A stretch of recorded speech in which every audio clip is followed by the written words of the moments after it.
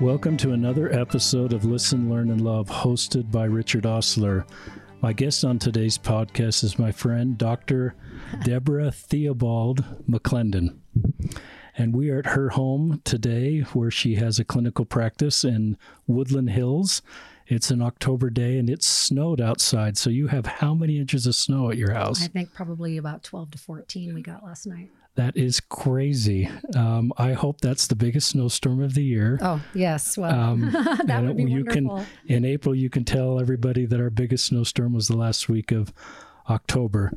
I'm going to read a bio here from Dr. McClendon so our listeners know who she is and her clinical and education expertise. But just to let our listeners first know, we're going to be talking about anxiety and scrupulosity in this podcast. Dr. McClendon is a licensed psychologist in the state of Utah with an office located in southern Utah County. She is a clinical psychologist with training in marriage and family therapy. She focused her practice on helping those with anxiety and OCD, especially scrupulosity, emotional regulation, depression, grief, trauma crisis, or marriage relationship issues. She and her husband have written the book Commitment to the Covenant, Strengthening the Me, We, and Thee of Marriage. And I believe that's available at Deseret Book. Yes, it is. I encourage all of our listeners to check out that book. We'll put a link in our podcast to where you can get that. And the name again. Going back to her bio, she is a dynamic public speaker addressing mental health and marital issues. She speaks at larger conferences such as BYU Education Week and women's conferences, as well as smaller company and department retreats, and in-service meetings. So thank you for being on the podcast. You're welcome. I'm happy to do it.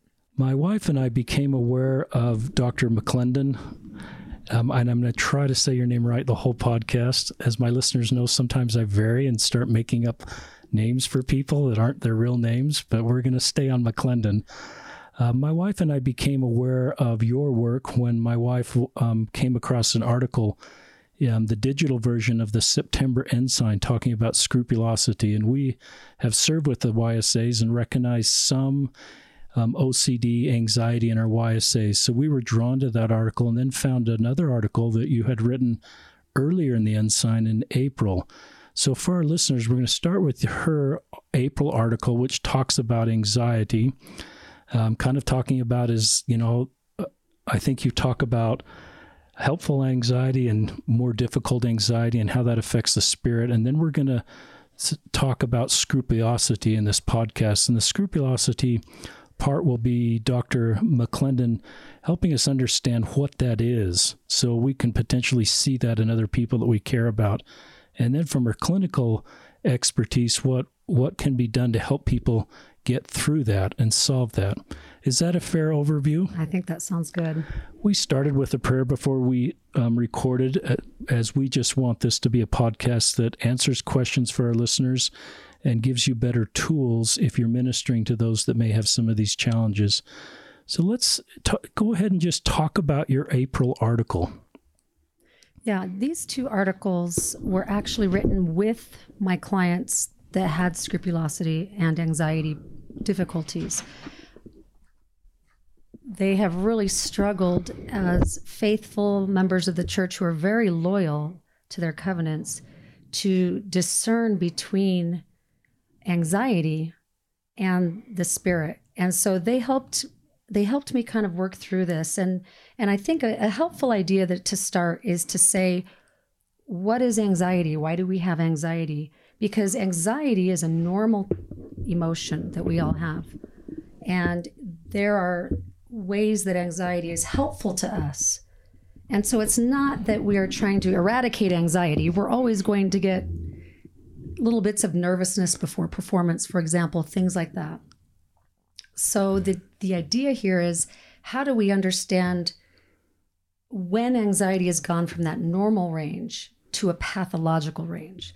So in the normal range, anxiety actually is helpful to us. We perform better if it's interesting. I've never heard anxiety being helpful, but that's interesting. Yeah. So if we don't have any anxiety, for example, before we take a test in college, you've got a lot of young adults that listen to this.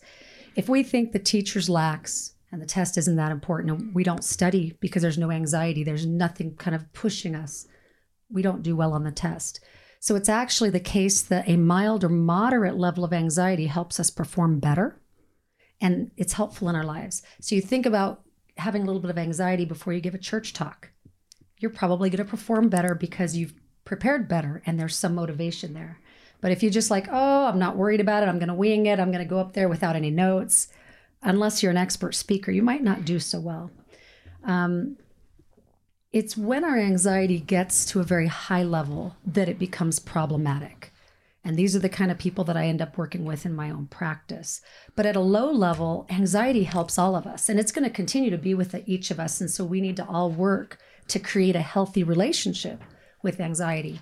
When I give presentations about anxiety, I get nervous before I give the presentation. That's kind of ironic. And it's actually interesting that I get more nervous talking about anxiety than I do if I talk about depression. And I think that's because anxiety is like getting some attention here. But I tell people that the fact that I'm nervous is better for them as listeners because I'm going to give a better performance for them. So I want the listeners to think about how anxiety has actually helped them in their lives, because we're not trying to get rid of it. It's an emotion that Heavenly Father's given us that gives us information, right? If you think about it's an emotion that Heavenly Father gives us. Yeah. And he gives it to us to help us. It prepares us for action. It notifies us of risk. It helps us focus on what is just perfectly right in front of us that we need to focus on. And it prepares us to be able to meet that challenge in an appropriate, healthy way. So how has anxiety been helpful in your life? I think it's an important question.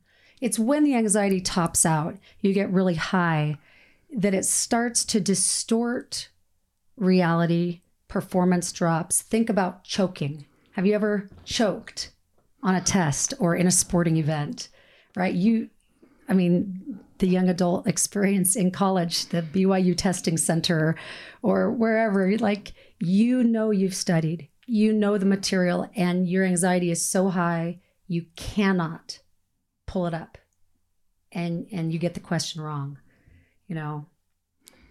We all know that experience.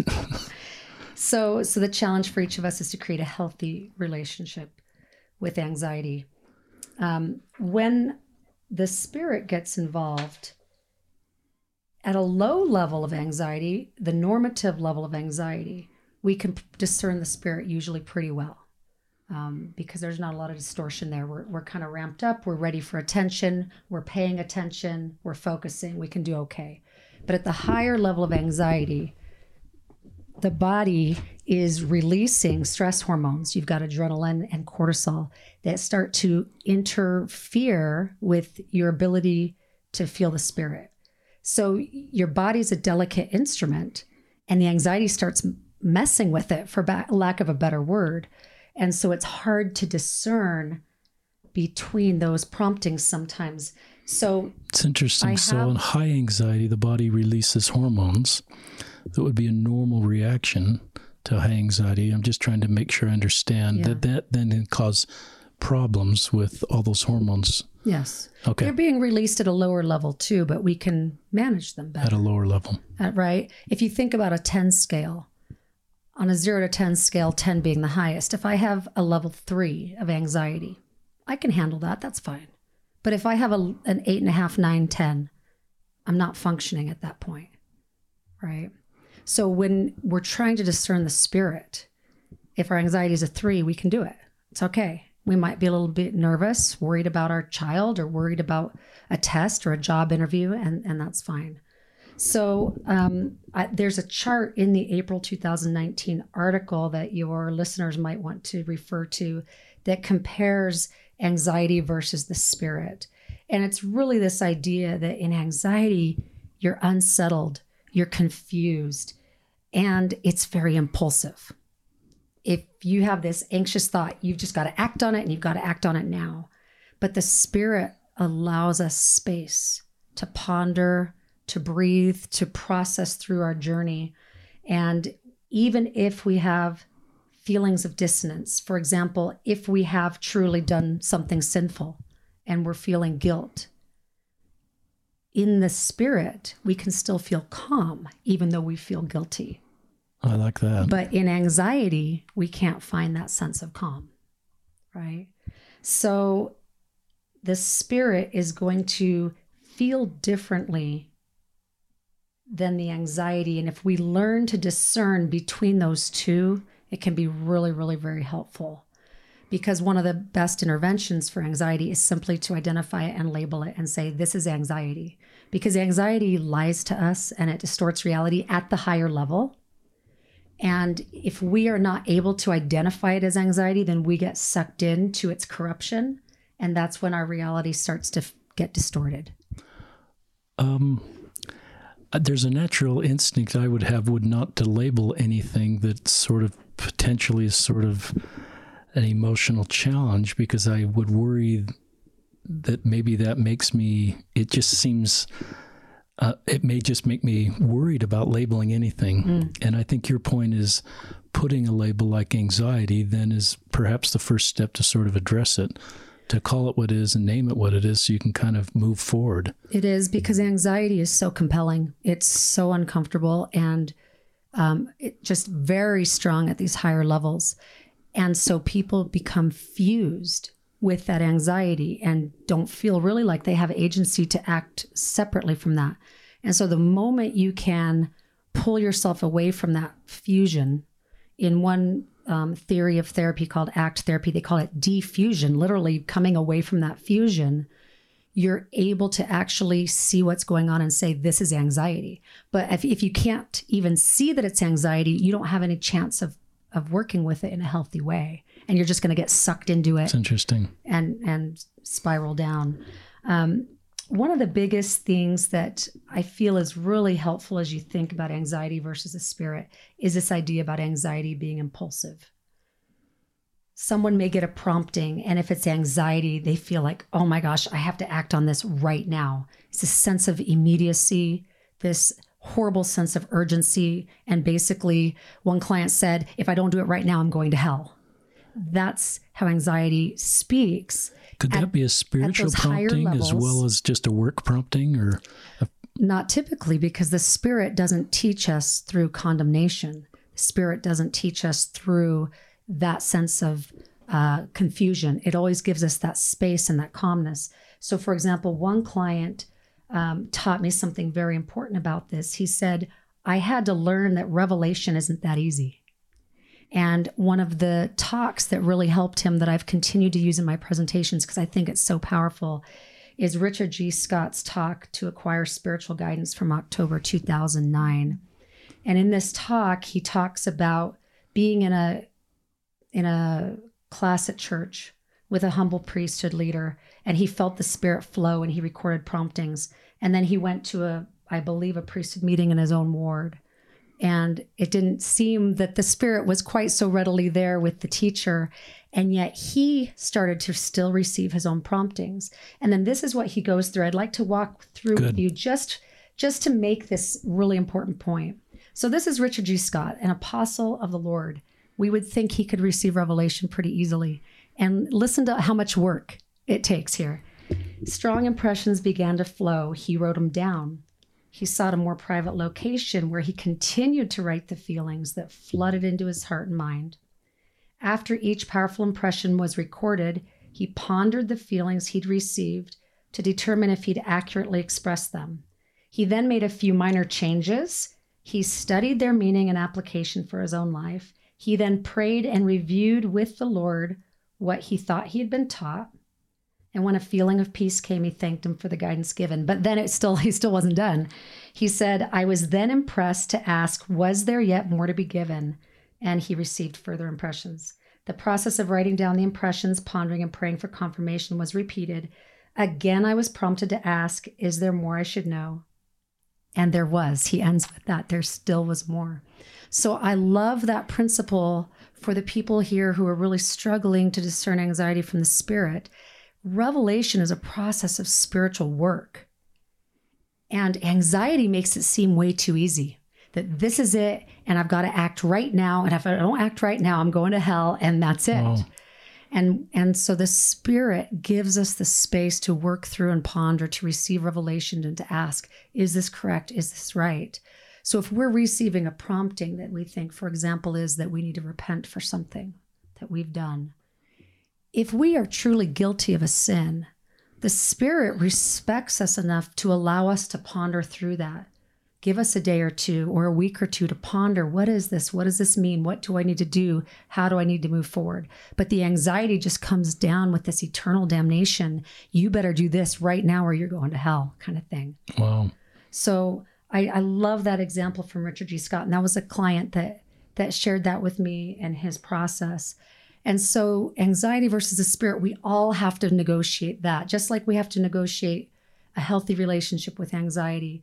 As members of the church, we're all seeking personal revelation. President Nelson's pushing very clearly that we all need to be worthy to qualify for the personal revelation in our life. So we each are going to have to negotiate these issues. Now, what happens when we're in a situation where you naturally would feel anxiety and you still need the Spirit? And Elder Hales has given a quote that basically says, we will receive the promptings in the way that we need them at the time that we need them. So what a great quote. I don't remember that quote. Well, that's not the word for word, but I love the principle behind that. Yeah, that we get it. Sometimes we need stronger impressions than others. And if we're feeling some anxiety because we are in what would typically be a legitimately anxiety-provoking situation, that we can still access the Spirit. But it's when that anxiety creeps up into that pathological range that our ability to discern becomes corrupted. And that's where when we start getting into the obsessive compulsive disorder side of things. So just for maybe a little education for your listeners, obsessive compulsive disorder is where anxiety gets so high that people experience obsessions. These are repeated thoughts, urges that they just cannot control. They're unwanted, they're distressing, they come in, and they cannot get rid of them. And this is a mental illness. There are structures in the brain that are malfunctioning. So where a normal person may be able to have a distressing thought and it can kind of come in and then go out. For someone with OCD, the thought comes in and then it recycles and it recycles. And the more it recycles, the more distress it causes. And so the anxiety is so strong. It's so compelling that they want to get rid of the anxiety. So they attempt to neutralize or get rid of the anxiety. Let me just speak about some of the types of obsessions. I'll just mention them. There are obsessions around contamination, right? That's what your listeners may be most familiar with OCD, and the idea of people washing their hands a lot because they're afraid of germs and getting sick or dying from germs. So that's a common one, contamination. Having things be symmetrical or be in order, obsessions around aggression or harm. We have then the scrupulosity things, which we'll talk about in a minute. Doubt or even sexual obsessions become so distressing and difficult for people. So as they attempt to ignore, suppress the thoughts, neutralize them, they get into this pattern of performing a compulsion is the word. They're performing an act. It can be a mental act, such as counting or saying prayers, or it can be a physical act, such as the hand washing we just talked about. They do these in an attempt to reduce the anxiety that's caused by the obsessions. So again, it can be washing and cleaning, checking things, arranging things, repeating things, confessing, as we'll talk about in scrupulosity. And the problem is that compulsions work, but they only work temporarily. And so it's not an adaptive way to handle the anxiety because the anxiety just comes back. But it's a trap that people get stuck into because it does release that because it does reduce that anxiety temporarily. They think, okay, I just need to do that some more, and I just need to do that some more. Neal A. Maxwell gave a quote. This is all the way back in 1976. This is in the Ensign, November 1976, for someone looking it up. He says, there's a difference, therefore, between being anxiously engaged and being over anxious. So for the LDS community, we're hard workers, right? Right. We're trying to do what the Lord wants us to do, and we're trying to live good lives. And we want to be anxiously engaged and have a good, healthy level of anxiety. But if we're getting over anxious and we are not able to function well, because at that high level of anxiety, remember, our performance goes down. We get to the point where we're unable to cope. That's where we run into these problems. So in OCD, people are just trapped in these horrible cycles and they do not know how to break them. And again, the structures in the brain are malfunctioning. I love where you just used that. That makes me just, when you said that, I thought I can understand a physical illness like kidney disease because the structures in the kidney are not working right. Correct. But when you just used that vocabulary, Dr. McClendon, to describe the brain, that was very helpful for me. Yes. If you have someone have an MRI with obsessive compulsive disorder, you will see parts of the brain lit up. They are overactive. Interesting. From the brain of a normal person, in the sense of someone who does not have obsessive compulsive disorder. So that can be a helpful idea for someone to say, this is not my fault. I'm not to blame. This is a mental illness.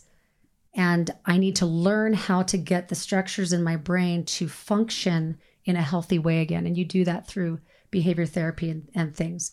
But if you just are trying to go on the way you've been going, unless you learn the therapeutic interventions to do that, it's a cycle that often doesn't get broken.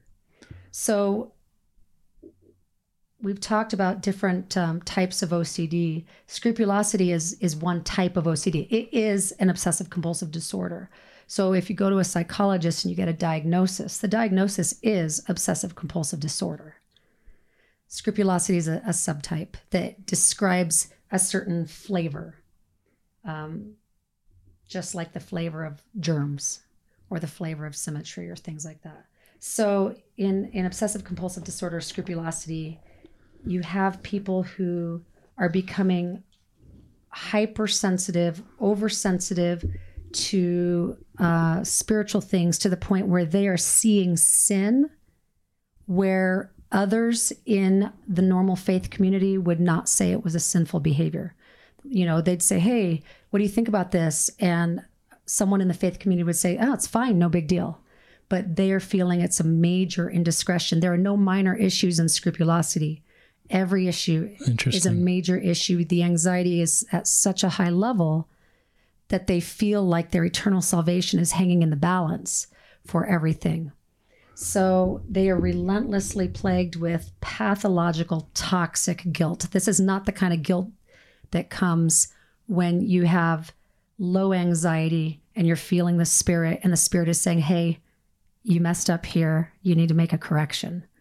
This is pathological, toxic guilt that is not helpful. It's not based in reality, because the anxiety is corrupting and distorting their sense of reality. And so the normal efforts to repent and confess are ineffective. So let me, yeah, you have. I just want to come back before we leave anxiety completely, because I do want to focus on scrupulosity. A question came to my mind. Let's say I'm a young parent and I recognize that a lot of good LDS kids have a lot of anxiety, and I want to do everything I can as a parent, and I recognize this may not be possible, to try to create an environment where it decreases the chance my kids will have high anxiety and this dysfunctional anxiety. Mm-hmm. Is that a realistic goal for a parent, or is a goal, or just any advice to parents that want to help their kids not have this challenge? I think the best thing is to talk about it for what it is. Talk about how anxiety can help your child. You know, honey, it's good that you're nervous about this because you're studying more.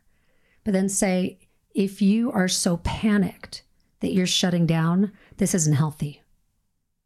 You know, so I've talked to you could have a family night lesson on anxiety. Absolutely, absolutely. Or tie it into the Come Follow Me lesson somehow. Absolutely. I've talked to my own teenage daughters who are in high school and concerned about grades and trying to do well. And I have high standards for them. And we talk about, we want you to be getting A's and such like that. But they've had a couple of specific situations come up in a specific class, a couple of specific classes where we had to actually be the ones to say to them, we want you to be healthy and happy. And if trying to get this situation resolved is going to put you in a panic attack and crisis, then the A is not worth it to us. And so as parents, you can say, we have high standards, but in the end, the most important thing is for you to be healthy. And I think that that can be very helpful for children. I really like that. I, as a YSA bishop, sometimes would talk about, and I don't know, and I'm asking you, someone who's clinically trained, I used to say sometimes to the YSA, stress is sort of about today and anxiety is a little bit more about the future. Exactly right. Is that okay? And if so, yes. That's one of the most important things I share with people, and psychologists teach people about anxiety, is that it's future oriented. It's anticipating something. And so one of the best treatment interventions is to pull somebody back into the present moment.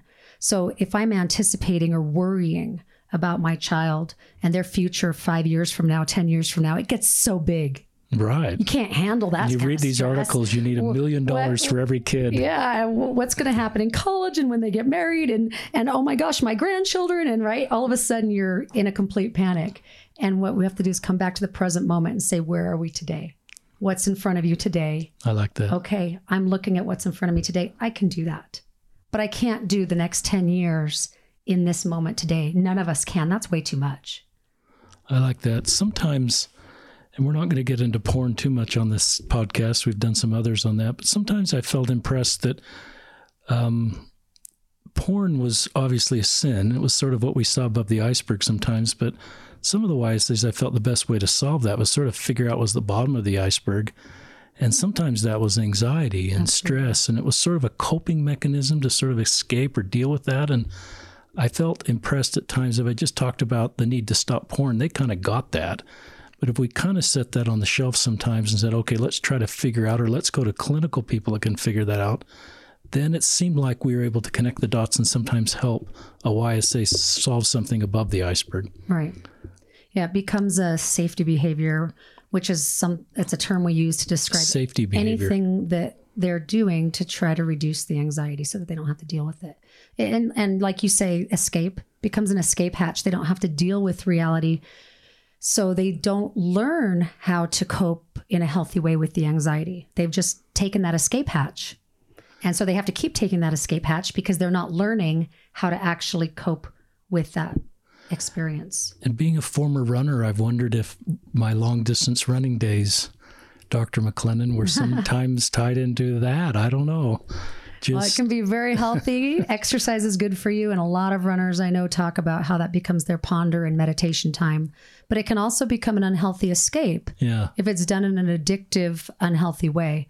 You know, if you're going on long runs when you should be at work or should be with the family, then those might be clues that it's not as healthy. But if you're going for a good run on a Saturday morning, you know what I mean? So you want to keep track of whether that's in a healthy place or not. But certainly soothing and pondering is important for all of us, just for emotional health. But we want to kind of check our intentions there and say, okay, am I doing this to avoid because I don't want to deal with what's there today? Or am I doing this because I want to have my meditation time with the Lord and I want to exercise my body? That's good. Yeah. I'm reminded of something I think a grandparent once told me when I used to think of bad things that would happen. And I don't know if this is I'm kind of bouncing. I'm using your clinical time here, but he used to say, well, just think of that and actually happening and then thinking, is it really that bad? And it was something about my worst fears when I think about them, like failing a test. Mm-hmm. And then I go, okay, if I really fail the test, how bad is that? Sometimes just accepting the bad thing I was thinking about got me past the bad thing in a positive way to just move forward, because I don't know if that's a good idea or not.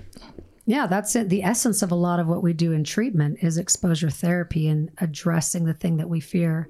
If you think about your experiences in life with anxiety, it's so strong, it's so compelling, and it tells you the worst case scenario is going to happen. But you don't always even have a good sense of what that means. The anxiety is just very vague and confusing. So for someone with obsessive compulsive disorders with a contamination problem, they're afraid of germs, right? If I touch this thing, anxiety is just like, no, that is just too horrible. That's just unthinkable. Can't even, right? And all of a sudden you're thinking, I'm going to end up in the ER. I'm going to die. But if you really step back and say, okay, if I touch this thing, what's the worst thing that's going to happen? Okay, maybe I might get a cold for a couple of days. All of a sudden you go, okay, that's a little more manageable than thinking I'm going to be on my deathbed. Interesting. So I think what you're doing there is, again, calling the lie to the distortion that anxiety brings in. Anxiety is lying to us and saying, okay, what is the worst case scenario? Even if it were to happen, once we actually do it, it ends up not being as bad as what anxiety betrays you to believe. That's very helpful. Thank you. You're right on. No, you're right on. Well, sometimes I think God gives us gut instincts sometimes that are helpful. Certainly. But we also need really good clinical people sometimes to help us solve more complicated situations. Yes, let's fully transition to scrupulosity. Just in fairness to our listeners, it's taken me 2 weeks to learn how to say that word correctly. I don't know. My family's been hearing me say it since my wife showed me this article, and I think I'm okay on scrupulosity. I can't spell it. Scruple, right? Scruple. And that's what my wife was showing is the origin of that word, which is very helpful. And again, it's... But yeah, teach us what it is and then teach us how to overcome it. I think that's what you're doing. Sure. And in all fairness to you, I was going to say the word scrupulosity is not in the Diagnostic Statistical Manual. It's the name that's been given to this religious subset. It's obsessive compulsive disorder. So it's fair that you don't know how to say the word. Thank you. It's a word that's not commonly known because it's a part of OCD. It's a descriptive way to say this is the type of flavor of OCD that somebody is having.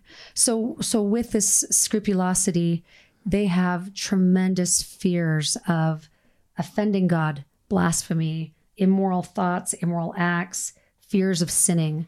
In the Jewish community, it's fears of not performing their rituals properly. We don't see that as much in the LDS community, but in the Jewish community, there's a lot of rituals. And so the scrupulosity plays out a lot in that way. And conventional religious rituals that are done, we have rituals within the church, prayer, sacrament, temple attendance. These are done in a normal way in the normal faith community to create a sense of community, to create a sense of closeness to God, to give us faith and hope through trials. In scrupulosity, the anxiety is so high and it corrupts and distorts reality so much that the rituals take on the obsessive piece, and they're no longer done out of faith or hope, but out of fear of condemnation, because that anxiety is coming down in that condemning way. So they don't bring peace and hope to them anymore, the way that it would typically for us. So for those of us who may be praying or fasting or going to the temple for peace and hope in a normal faith community, we can feel uplifted by that. But someone with scrupulosity can actually feel worse. They feel punished. Or their fear of punishment, they're feeling condemned. So they may do these things still out of a sense of duty and obligation because they're wanting to be obedient, but they're not connecting with the Spirit in those things, and they're not feeling uplifted. So I had one client say that she had learned that through the scrupulosity, that she was worshiping the wrong God, and she'd come to see him as a scary dictator kind of God with a checklist. Interesting. And yet we know doctrinally that we have a loving God who wants nothing but to exalt us. His whole purpose is to bring about the immortality and eternal life of man. He wants to exalt us, and yet scrupulosity says God's looking to condemn you. And it's just not true. So you have that distorted lens. I want to keep talking about this, but and you've mentioned this, but I just want to come back to it. How would somebody with scrupulosity then not feel the Spirit?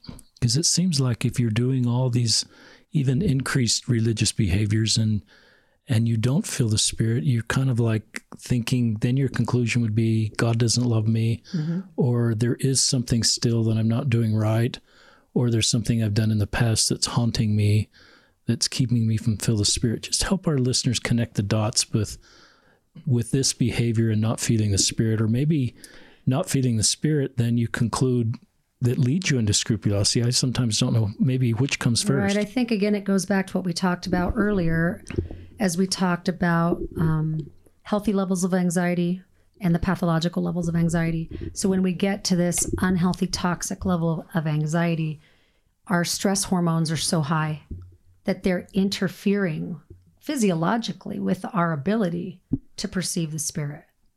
So they can be sitting in a temple session or be saying prayers and just flooded in a way, physiologically flooded in a way that distorts and disrupts their ability to perceive. The Spirit talks to us in very subtle ways. So I don't know if I answered that's helpful. That's helpful. Quite well. It becomes really tricky because these are people who are very loyal to God. They're very conscientious. They want to be good sons and daughters of God, and they are, and they're working hard. And then the anxiety creates that doubt. And in scrupulosity, they'll have a thought come up from something they did 10, 15, 20 years ago, and it will just start to torment and haunt them. Those are strong words, but it's accurate about their experiences. They're just tormented by the thought of this something I may have done X number of years ago, and maybe I didn't properly repent of it. That anxiety, we talked about anxiety, is forward thinking, and it's worrying about anticipating something. Scrupulosity is stuck in the past. And you say, well, what's the difference? Well, they're stuck in the past, worried about how that past that can't be changed will affect their future eternal salvation. That's very interesting. So they get into just this horrible torment. I had a client recently say, I didn't know I could ever suffer so much as I have with scrupulosity. And there's different flavors, just like with OCD, the scrupulosity plays out in different ways with different people. So for some, they get into this trap of feeling like they have to protect themselves, and protect themselves, but perfect themselves. And it really ends up, when you step back, it becomes this process of denying Jesus Christ. But they don't recognize it as that because they feel like they have to do it themselves. And there's no way that they could be forgiven through the atonement for these things. They have to fix it. They have to fix it. So that is a really, really tricky one. Is there things culturally that sometimes add to that? Because I agree with you. Our doctrine is we don't need to be perfect. The atonement makes the difference.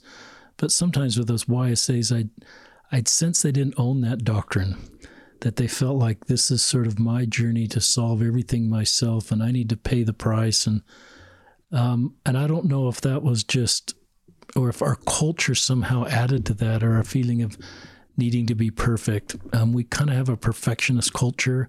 I don't know if that's different from other faiths or more in our faith, but I sometimes worry that some of that adds to that. I do think we have a lot of cultural distortions.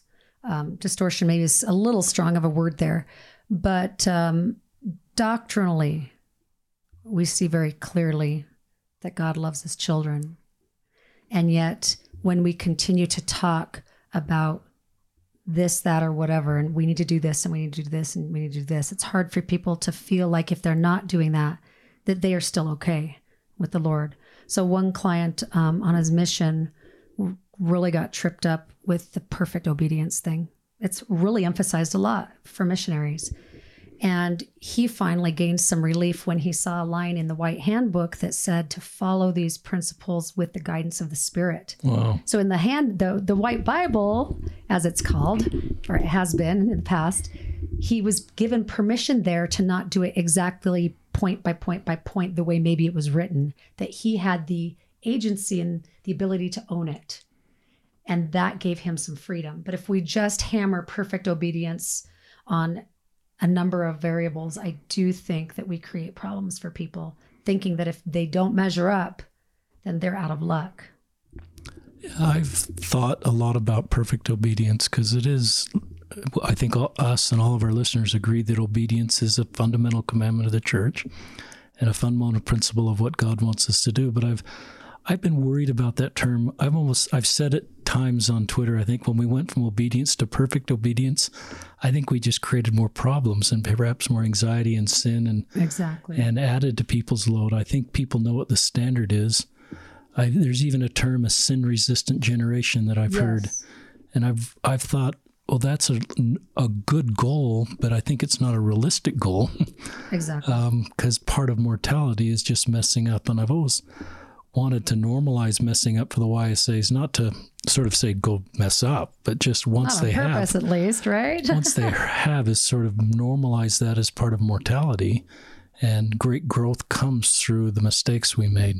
We're all on a journey. Yeah. And our Father and our Savior, the Spirit, they recognize that.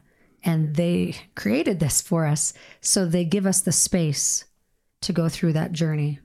So you made me think of some counsel that a client wrote down for me that I wanted to share. Good. And I think this is a good place to share this. He says, give yourself space, time, and room to process your imperfections through the atonement of Christ.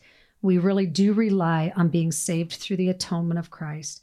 We likely won't be able to catch every imperfection and repent of every sin, and that is okay. And he wrote that in quotes. I mean, in all capitals. And that is okay. The Savior's net of mercy and grace is big enough to catch everything. And I think that's a perfect description of what you're talking about. It's great. Yeah. Unfortunately, with the anxiety, that gets distorted. And so it's almost impossible for someone with scrupulosity to believe that. Yeah. So I recognize that. I think what you're helping me understand is someone with scrupulosity, I can give them the doctrine, remind them of the doctrine in our church, and create space. I even think of the parable of the prodigal son. When he came back, the Savior didn't make him grovel. Yeah. He ran to him and kissed him and put a robe on his body and a ring on his finger to signify he came back as a son. So there's no, the doctrine there to me is when you come back as a son, you're worthy, you're complete. But I think what you're helping me understand is even if someone understands that on some level, on an intellectual level, if they're in the middle of scrupulosity, they can't implement that in their lives. No, in fact, they understand it probably better than most of us. That's interesting. These clients, I mean, they can write perfect sacrament meeting talks on faith or repentance, the role of confession. Cognitively, they understand all of this perfectly. And so you say, well, why can't they figure it out? It's because the anxiety is distorting. And anxiety has a natural, because it's so compelling, it's just so painful and so uncomfortable, particularly at those higher toxic levels. It creates this urge to escape and avoid. So instead of doing what's necessary to work through that anxiety, because it's not the natural impulse is to escape and avoid. So they try to avoid any thought that causes the anxiety, and that actually perpetuates the cycle. Because to break the cycle, we actually, as you mentioned earlier, have to face that fear and confront that. And it's not something we know as lay people how to do. And so that's why you need to go to treatment with a licensed mental health professional to really try to break that cycle of anxiety. And it's really necessary to do not only cognitive work where you're looking at your thoughts and weeding out the problems there, but to actually do exposures to those things that you fear. And the exposure is exceedingly powerfully beneficial in doing that. But they're doctrinally completely sound. They'll give you, ask them to preach to you, and they can preach to you, but they're still stuck in that anxiety. And it's just so condemning. It's so condemning. So a couple of other things that I was mentioning just for your listeners, different flavors. I talked about they feel responsible to perfect themselves. They have concerns about perfect honesty. They may have violent thoughts where they're interpreting those as being immoral and they're offending God because they have these violent obsessions. They may have a belief that they've broken the law in some way. A lot of them get tripped up on this idea of confession, that they need to confess everything that perhaps wasn't 100% upstandingly perfect. They may worry if they have confessed that they haven't done it properly, that they haven't confessed every sin they've ever done. They may remember more details and then go, I need to go back and remember these details. So they really get tripped up there. The scrupulosity, again, if you think about what we talked about with anxiety, it's very impulsive. It's very uncomfortable. In scrupulosity, it becomes just condemning and damning and critical, fear-inducing. They're afraid of God. So in the September 2019 Ensign article, there's another chart, and it compares scrupulosity to principles of pure religion. So to to again show us again the doctrine. The doctrine is ennobling, it's uplifting, it's loving, it's peaceful. But in anxiety, you don't have access to those things at all. So that's another chart that your listeners can look up. I love this chart. There's like 10 things on this chart, with one side being scrupulosity and the other side being pure religion. And again, my scrupulosity clients helped me put this together. So these are straight from people who are really struggling. This idea at the bottom of the chart, I'm perpetually guilty and Christ's atonement doesn't apply to me. They get stuck in that, and it's just so painful. And yet the true doctrine is I can be worthy even though I'm not perfect. I screw up every day. My kids can tell you. Christ is my Savior, and his atonement applies to me personally. And that's the doctrine. And scrupulosity, when it comes in with these damning statements that you're guilty, you're worthless, you can never recover because of these sins, you got these blacklists forever. That's just not the spirit, and it's not the doctrine of Christ. So that's a way that people can start to discern if they're in that trap, that maybe they need a little more help to get out of it. So the suffering that they experience is just so painful. I talk about it in one of my presentations at BYU Education Week, that they're really facing the jaws of hell, because every little thing, their eternal salvation is hanging in the balance. It's terrifying. So if anything, parents, leaders listening to this, the empathy that we can have as we learn about scrupulosity, to understand what they're really going through, not to minimize, honey, you're okay, just have more faith, right? That is not going to be helpful. To understand that this is real to them, and to identify it as obsessive anxiety, that this is scrupulosity and this isn't the spirit, then they can start to pull away from it and perhaps pursue treatment to get free of it. But just saying, honey, it's no big deal, you're fine, just get over it, where's your faith? That's not going to be helpful, because it's an issue of anxiety. It's not an issue of faith. So that's another thing that people really struggle with, is they feel like it's an issue of faith. Right. So they keep going back to their bishops, their mission presidents, their stake presidents, and they feel like because it keeps coming up and they can't get over it, that it's a moral failing on their part. And it says something about them as a failure.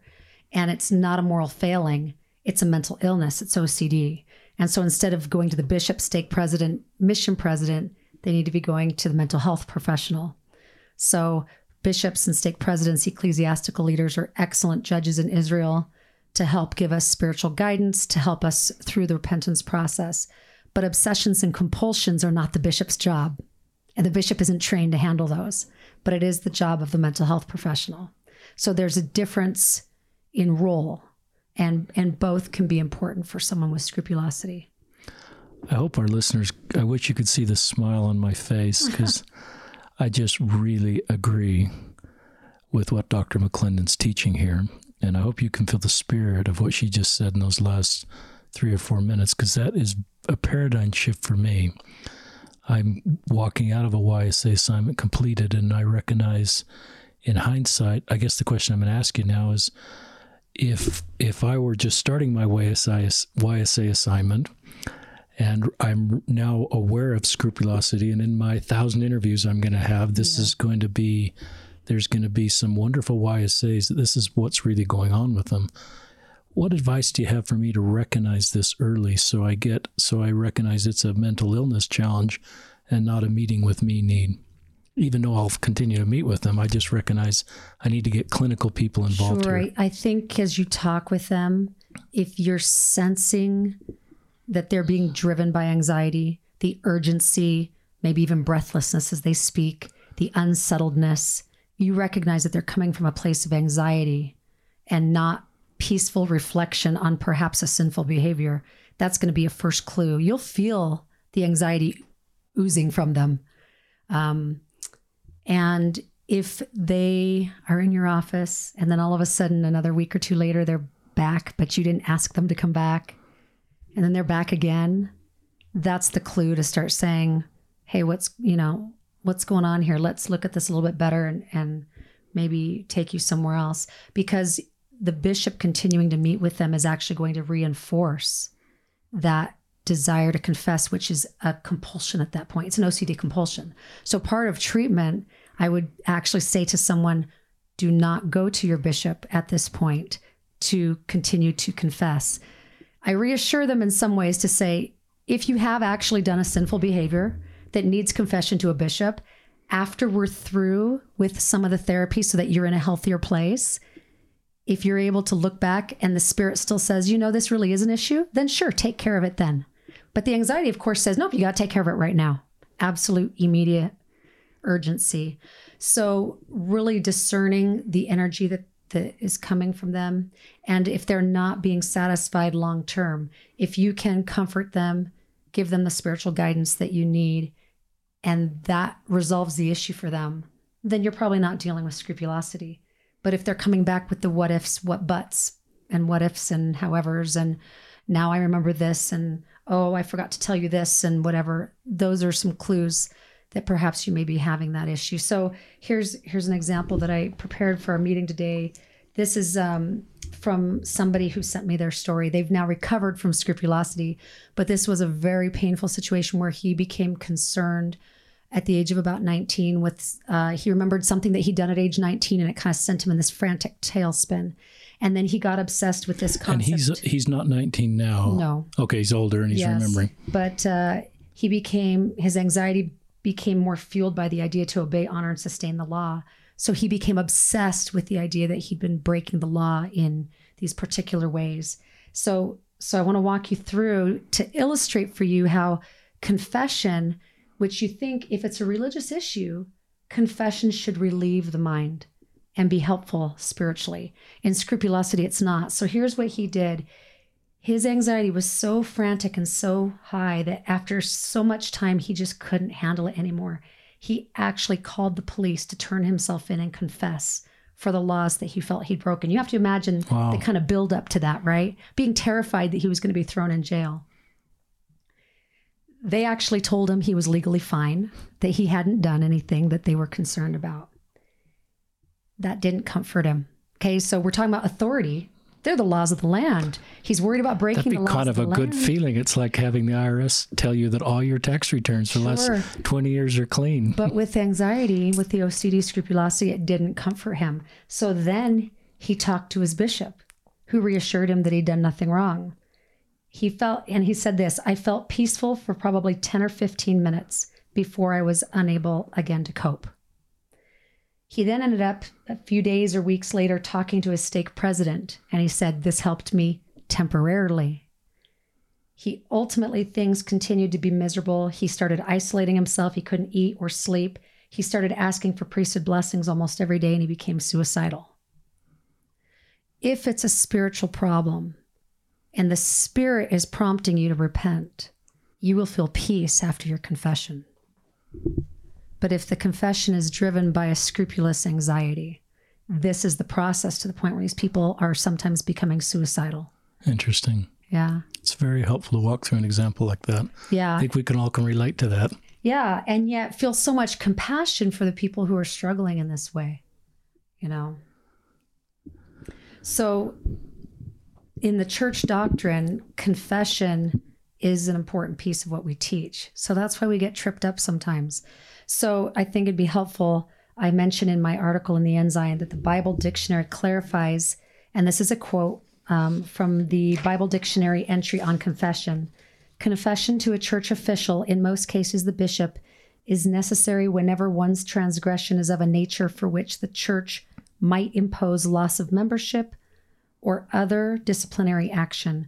And the reason I feel like that's important to state is because the Lord expects us to be repenting on a daily basis. President Nelson just talked about that again. We are supposed to do the bulk of our repentance one-on-one with the Lord. We don't need an intermediary.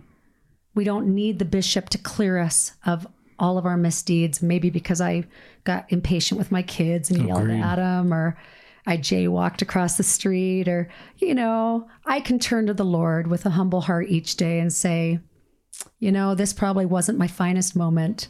Please forgive me for this, and I want to do better tomorrow. In scrupulosity, every one of those minor issues becomes so scary and so huge that they feel like they need to confess each of those to the bishop. And the doctrine is not that. As a judge in Israel, he helps us with things that are important for church membership. I really agree with that. And I wish we taught, there's so many messages I still get on social media. I have one in my queue today from Twitter, somebody asking me, do I need to talk to the bishop about this? And I'm not a priesthood leader to answer those questions, obviously, but I do like what you taught here and the role of a priesthood leader. So I think that's excellent. Yeah.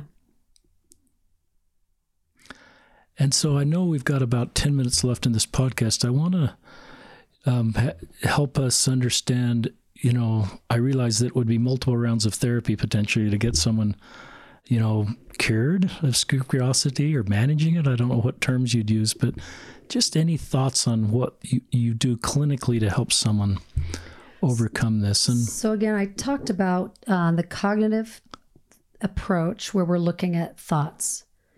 And that can be helpful to help people identify where the distortion lies. But I have found for the OCD cases that I have, and not just scrupulosity, but OCD in general, the biggest bang for our therapeutic buck is in the exposures. So we literally will expose someone to the feared stimuli, and they're able to take in new data, and it restructures, brain connections and neural networks and all these things to help us realize that this feared thing doesn't come to pass. So for example, a simple spider phobia, we're going to not avoid the spider, which is what they've done. We're going to bring the spider closer. We're going to study about the spider. We're going to learn about the spider. We're going to go look at the spider in the zoo when it's behind a glass case. We're going to then go to a pet store and have someone pull a spider out of the glass case, ultimately probably getting to the point where you're touching and holding the spider yourself. Wow. Now, the idea of touching and holding the spider at the beginning is absolutely too much. It's too terrifying. You work up to it typically in therapy. Most people do not go to just jump in the deep end of the swimming pool because psychologically it's just overwhelming and too much. So I had a client not too long ago. We were going to be doing an exposure, and the idea of the exposure, when he realized what it was going to entail for him emotionally, just began to sob. So these are hard things that we do. So as we work up to him, it doesn't become quite so scary. And he was ultimately been able to do some exposure recently that he didn't think he could do. And of course, found it very helpful for his process. So in scrupulosity, it gets a little trickier, right? We don't have a spider. We have fear of eternal damnation. So a lot of the exposure that we do is what we call imaginal exposure. Imaginal exposure. In your imagination, right? Okay. You think about it. So we actually bring the feared thing closer, just like we did with the spider. So we bring condemnation closer. We bring eternal damnation closer. So a fear of, I haven't confessed everything. I need to go talk to the bishop. I'm never going to be forgiven. Those thoughts that they fear, they're trying to push away all the time. We bring them closer. We'll actually write those thoughts that cause the anxiety. We'll write them in a paragraph, actually here in session. Have them write it, and we'll read it, and it'll spark their anxiety higher. And we'll read it again, and we'll read it again over and over and over ad nauseum, to the point where the anxiety peaks because they're being exposed to what triggers them. But the natural course of anxiety actually comes down on its own in time. I didn't mention that earlier when we talk about obsessive compulsive disorder. We don't actually have to do a compulsion to make our anxiety go down. That's the trap. Our anxiety, just the way that our Heavenly Father has designed us, our anxiety will naturally come down over time while we stay in the feared situation. So instead of doing something like washing my hands to get my fear of germs to go away, I can be exposed to that germ and not wash my hands. And if I sit there long enough, my really high anxiety will naturally come down on its own. And I learn, maybe I don't have to go wash my hands 50 times right now. So with the scrupulosity, we bring those fears closer. We write about them, we read them, we talk about them over and over and over again. But that wouldn't be with a priesthood leader. That's not really a priesthood leader thing. So we're not talking the bishop here and reconfessing. We're talking a clinically trained person that can bring those fears closer in a clinical way, and then Correct. And then reduce the anxiety. Correct. And as that anxiety comes down, the person learns how to cope because they're using the safety behaviors to avoid anxiety because the anxiety is so high they can't cope. They are learning, they're bringing in new data that they can cope with this anxiety without having to do that safety behavior, which compulsion is a safety behavior. I don't have to go repent 50 times on my knees. I don't have to go see my bishop. My anxiety is at a place where I can cope and I understand what's going on and I can deal with this in a healthy way. So it is tough because you're asking people to face the thing that they fear the most.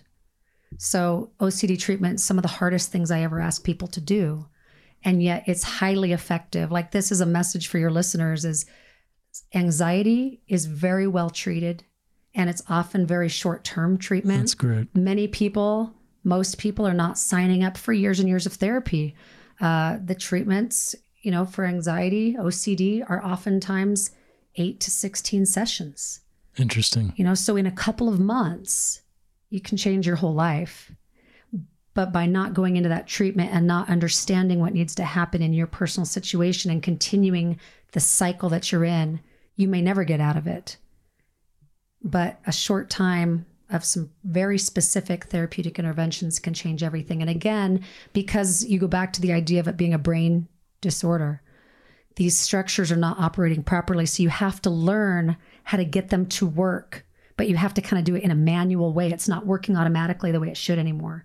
And so through the exposure therapy and the cognitive therapy, you're able to start shifting the gears and getting them working a little bit better so that you can get to the point where they're working in an automatic way again. But it takes conscious work. Like with scrupulosity, you're not just going to one day kind of be over it. You're going to have to do some conscious work. Now, even getting over it, you may still have some tendencies that are going to linger, and those are likely going to be positive. Good. So the loyalty, for example, that I talked about, the conscientiousness, those are still going to be there, and it's going to bless people's lives in a positive way. That's cool. Rather than that strength becoming a weakness for them. So one person wrote, my loyalty to God and desire to be completely honest is still there. It was just necessary to recalibrate that loyalty in a healthy way. And then he said this: I believe I'm more loyal now than I ever have been. It's just manifested in the correct and healthy actions and feelings. When those anxious moments start to move in, I shift toward giving myself the space to walk away from it for a day or two, then look at it again later through proper perspective. So again, these are people who are very loyal to God, and they want to be good sons and daughters, and they are, and they can keep those qualities, but they fear through treatment that I'm giving them a reason to rationalize sin. And so it's a very tough treatment, difficult situation. So I would encourage someone in that situation to actually get mental health treatment. My articles are great, but not that I'm biased, of course. We like your articles. We agree. They're good. It's good basic information to help you become aware, but you need the personalized treatment to break the cycle that you're personally in, because everybody's a little bit different. The flavor's different. And sometimes you have to be creative with the types of interventions and exposures. And so you can work with a mental health professional to figure out how to do those in a way that they're actually going to be useful. So you can actually put yourself into exposure situations if you don't really know what you're doing. And if they are too overwhelming, they can, and so you can't stay in them long enough for your anxiety to go down. And so you cut and run in the middle of the exposure, you're actually just going to re-traumatize yourself. Interesting. Right? Because you're experiencing all the high anxiety, but you haven't experienced the second part, which is the natural reduction in anxiety. So not only are you re-traumatizing, but you're actually reinforcing the anxiety. So you have to stay in those exposures long enough for the anxiety to peak and then come down to where you're feeling comfortable. And we call that the level of habituation. You hear the word habit in there, where you can be in that anxiety-provoking situation, or you can have those anxiety-provoking thoughts, and they no longer are triggering the intense anxiety, and you can feel comfortable. So just my encouragement to not try to do, if you have pretty intense scrupulosity, to not try to really do them on your own unless you're confident that you can stay in them long enough to experience that come down in anxiety.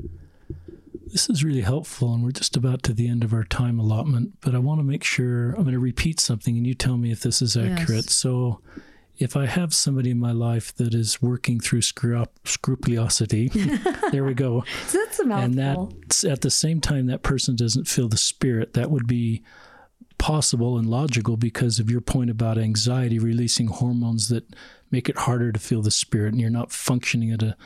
And so and I realize where if the diagnosis is scrupulosity and you're not feeling the Spirit, that just kind of adds to the narrative you're making inside of your brain that, well, of course I don't feel the Spirit because, and it's sort of, right. So you're kind of answering the question I asked at the beginning.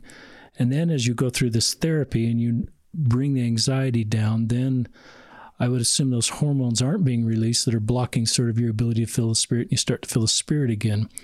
And that's just from the clinical side. You've always probably have the worthiness to feel the Spirit. You're on the spiritual side. Your body just hasn't, the receptacles aren't firing in the right way to feel the Spirit. Right. I can liken it also to someone with depression who takes antidepressants.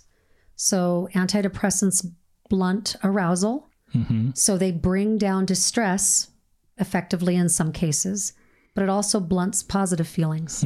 So people will talk about being numb. So it's very difficult to feel the Spirit on antidepressants. It's also very difficult to feel a Spirit if you're on medication for chronic illness or other things. So there's lots of reasons, lots of things that can interfere with our ability to feel the Spirit. So blaming ourselves and saying, I must not be worthy, compounds the problem, right? You can see. But if you can step back and say, it's not a worthiness issue and it's not a moral failing, it's OCD. Then you say, well, what do I need to do about that? I need to go get treatment for OCD. That's perfect. Is what I need to do. And then through that treatment, the idea through the treatment is ultimately to help the person be able to live their religion in a way where they can feel peace and love and fulfillment in their religion rather than feeling punishment and condemnation. So although their fear is you're leading me astray and just giving me an excuse to rationalize sin, ultimately my goal is so that you can enjoy the gospel of Jesus Christ and live it in your heart more fully. That's great. Any final things you'd like to share with our listeners? I've given you a mouthful. I know I've talked a lot here, but... That's what we wanted. You know, my clients have really taught me a lot. And... my YSA's taught me a lot. Yes. And I praise them and praise anybody who's struggling with this for being such careful disciples of Christ. They love the Lord. And this is not a question about whether they are faithful or whether they love God or whether they're good enough as a child of God. It's about anxiety. And so if they can recognize that and get the help that they need, they can regain that understanding of who they are as a divine son of God, daughter of God, child of God, rather than a concern about whether they're, quote unquote, doing everything the right way or not. And we'll end on that. That's so full of hope. Yeah. The gospel of Jesus Christ is exalting, but anxiety is damning at those higher levels. So if we learn to bring them down to a healthy level, we can coexist and have some anxiety to help us perform well in our life. And we can also discern the feelings of the Spirit to receive the personal revelation that we need in our own life. Thank you, Dr. Deborah Theobald McClendon, for being on an episode of Listen, Learn, and Love hosted by Richard Ostler, and your wonderful clinical and education. I'm not sure I'm using all the right terms, but we just recognize you have this wonderful expertise and you're writing about it, you're talking about it, you're meeting with people, and you're bringing voice to it. And it just helps us do better. So thank you for being on an episode of Listen, Learn, and Love. You're welcome. And thank you, our listeners.